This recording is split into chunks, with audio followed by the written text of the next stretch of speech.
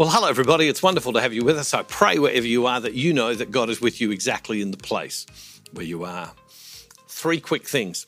This Sunday in the weekly, we'll talk about Palm Sunday. The weekly is the long form message, comes out on a Sunday, but you can watch it any time during the week you wish. On Monday starts the Holy Week daily devotionals. Now, people say to me, how can I help you, Bruce? How can I help the ministry? Well, one thing you can do, because we want to reach as many people for Christ as we can, you could share the daily devotionals with people by sending them to this address, and then they can receive them themselves. Maybe people in your parish, your church, family, friends. Why don't you say to them, come and join us for Holy Week? And it's a real time of blessing, and I know many people have done that, and that's where many of you we met for the very first time. And finally, on Wednesday, we're going to release what we call a time of prayer.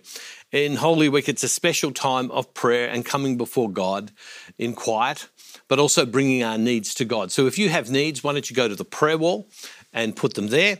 Or if you have needs and you want to send a private email address, send it to this address. You can do so as well, and we'll pray for them. And that will all be happening next week. Holy Week is just a great, great week. Well, as we finish on this Friday, what I want to talk today is about the whole area of trust. Because for me, I find this very much part of my Lenten journey, the degree of my trust in God. Psalm 91 says this, "You who live in the shelter of the Most High, you who live under God, who abide in the shadow of the Almighty, will say to the Lord, my refuge and my fortress, my God in whom I trust, my God in whom I trust." We're all called to trust in God. Well, if there's a prayer request that we receive where people are struggling in a sense to trust in God in some ways, it's in the area of praying for our children and for our grandchildren when it comes to them going to church. The number one prayer request we would receive is, would you pray that my children and my grandchildren would come back to church, would come to faith, would believe in God? And I understand that. I'm a father of 5 children, a grandfather of 10 kids. I understand that and the love you have in your heart. But the truth is, for many of us, our children are not going to come back. Our grandchildren are not going to come to church or go to church at this point in time. We're living in a very, very different world. Let me share this because this is an area where we need to grow personally in trust. When I was younger, I lived in a very different world. We believed many of the things that we were told, that authority figures told us. We were more trusting. And then in the last 30, 40 years, we have changed in the way we have educated young people in society. We now have exams for children in their final years of school and in university where you don't have to get the right answer. You just have to tell why you think what you think. And if your argument is logical, however you define logical, well, then you get a good mark. And what's happened is that we've all become the arbiter of our own truth. Society is changing, where what you want to do is what you want to do. What you think is what you want to think. And so rather than we go back to a time when I was younger where things were far clearer, now it's almost like anything goes. And so the education process has caused everybody to think for themselves and come to different conclusions about all sorts of things. Have you noticed that young people are far more questioning today? Have you noticed that society is far more fragmented in terms of ideas today? It's almost you can't say anything and you're criticising someone. The world is different. And so when it comes to faith, and we say to people under 40, 45, we say to them, there's 3 people in the Trinity. You know what they say? They go, glad you think that. Let me think about it and I'll get back to you and I'll let you know. Because they've been educated to come to their own conclusion. When it comes to, if you're a Catholic and the priest says the words of consecration and this becomes the body and the blood of Christ, a younger person stops and by education must say, I'm glad you think that, Father. Let me think about it and I'll let you know if I agree. Whereas an older generation would have been more accepting of those things. Now, the effect on us who are praying for them and hoping that people will automatically come back to church, the effect of it is that it causes many people despair, many parents despair.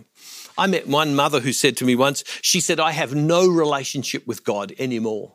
And I said, why that? Why is that? And she said, because the only prayer which I pray all the time, would you bring my kids back to church? Will I bring my kids back to church? Will I bring my kids back to church? Will I bring my kids back to church? She said, I talk to God about nothing else. And what she has done, whether she realizes it or not, and it comes out of her love, of course, is that she's made a God out of her kids coming back to church. That she's made that the most important thing, where her responsibility is to her relationship with God, to grow in her relationship with God, and to trust to God her children and her grandchildren. To not be sitting there the whole time saying, and I'm going to hold on to it, I'm going to hold on to it and hold on to it. The truth is, God loves our children and our grandchildren far more than we ever could. God loves them far more. And do you think that somehow, because some of us who are older, we were born in an era when maybe belief was in some sense a little easier, that sometime we're lucky, but people who've been born in the last 30 or 40 years and somehow the world has changed, that they're the unlucky ones, that we get into heaven in a sense and we live in faith because we were just born when we are, and that they, our children, are kind of banished because they're living in this world? I can't believe that. I believe that our response is to love God with all of our might and all of our strength, and to trust God with the things that we don't understand, including the faith of our children. I find at Lent that this is such a big question for me, because I so desperately want my children to have faith. I so desperately want my grandchildren to have faith and to grow in their relationship with God, that I can put that before God and my life. Can I say this to you? Let it go.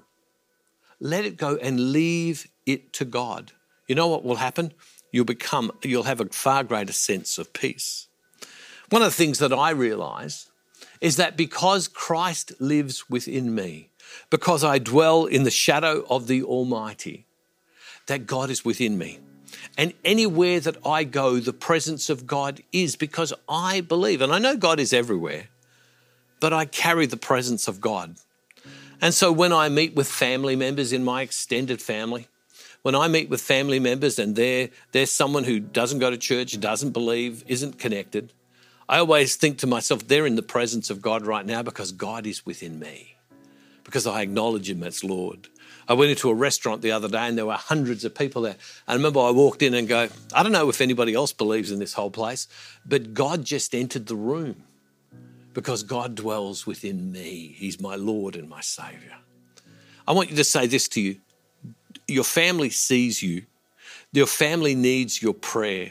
Your family needs your love and your attention and your connectedness to God. So leave them to God and you turn to God and be the God person in your family.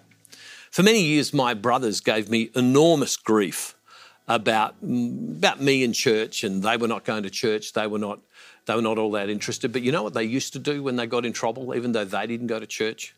If they ever faced trouble, they'd call my mum and Dad, and they'd say, Mum, Dad, would you call Bruce and would you ask him to pray? See, I was the God person in their family. That's what you can be.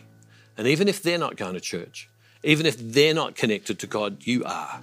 You trust them to God and leave them to God, and God will look after them. God will love them, and God will draw them to Himself. To me, this is the essence of Lent, to trust the Lord exactly where we are. The Lord loves your children, your grandchildren. Have no doubt about that. Now, finally, as we finish today, I want to remind you that I'm going to do some talks in a few weeks' time on personal prayer. And this is a book I wrote on praying. And if you don't have it, I want everyone to be able to get it. So you just decide, if you don't have it and you want it, you decide to give whatever you want to give. If you give more, we're able to give more of them away to people who can't afford them, and particularly to people who don't go to church. My experience of people who don't go to church is that they don't go automatically and buy religious books. But through the support of people who give more, I can give these to people who don't pray. And it's amazing how many people who come back and say, well, I pray now because they read something they were given for free, they wouldn't have got any other way. So your support helps us to do that. But you determine, you can get it for the cheapest of prices. You determine whatever it is you want to give. But know that we're proclaiming the gospel far and wide. And then I'm going to give some talks about personal prayer in a couple of weeks' time. Loving God, I come before you today and I ask you, Lord God, in the name of Jesus, through the power of your Holy Spirit, Lord God, I pray that you would allow us to grow in trust today, that you are with us. Bless our children. Bless our grandchildren. And Lord, may we in this Lenten journey grow in our surrender and our trust of you, that to the most precious things that we have in our life, that we know that you are in control. And Father, we make this prayer in the name of Jesus through the power of your Holy Spirit.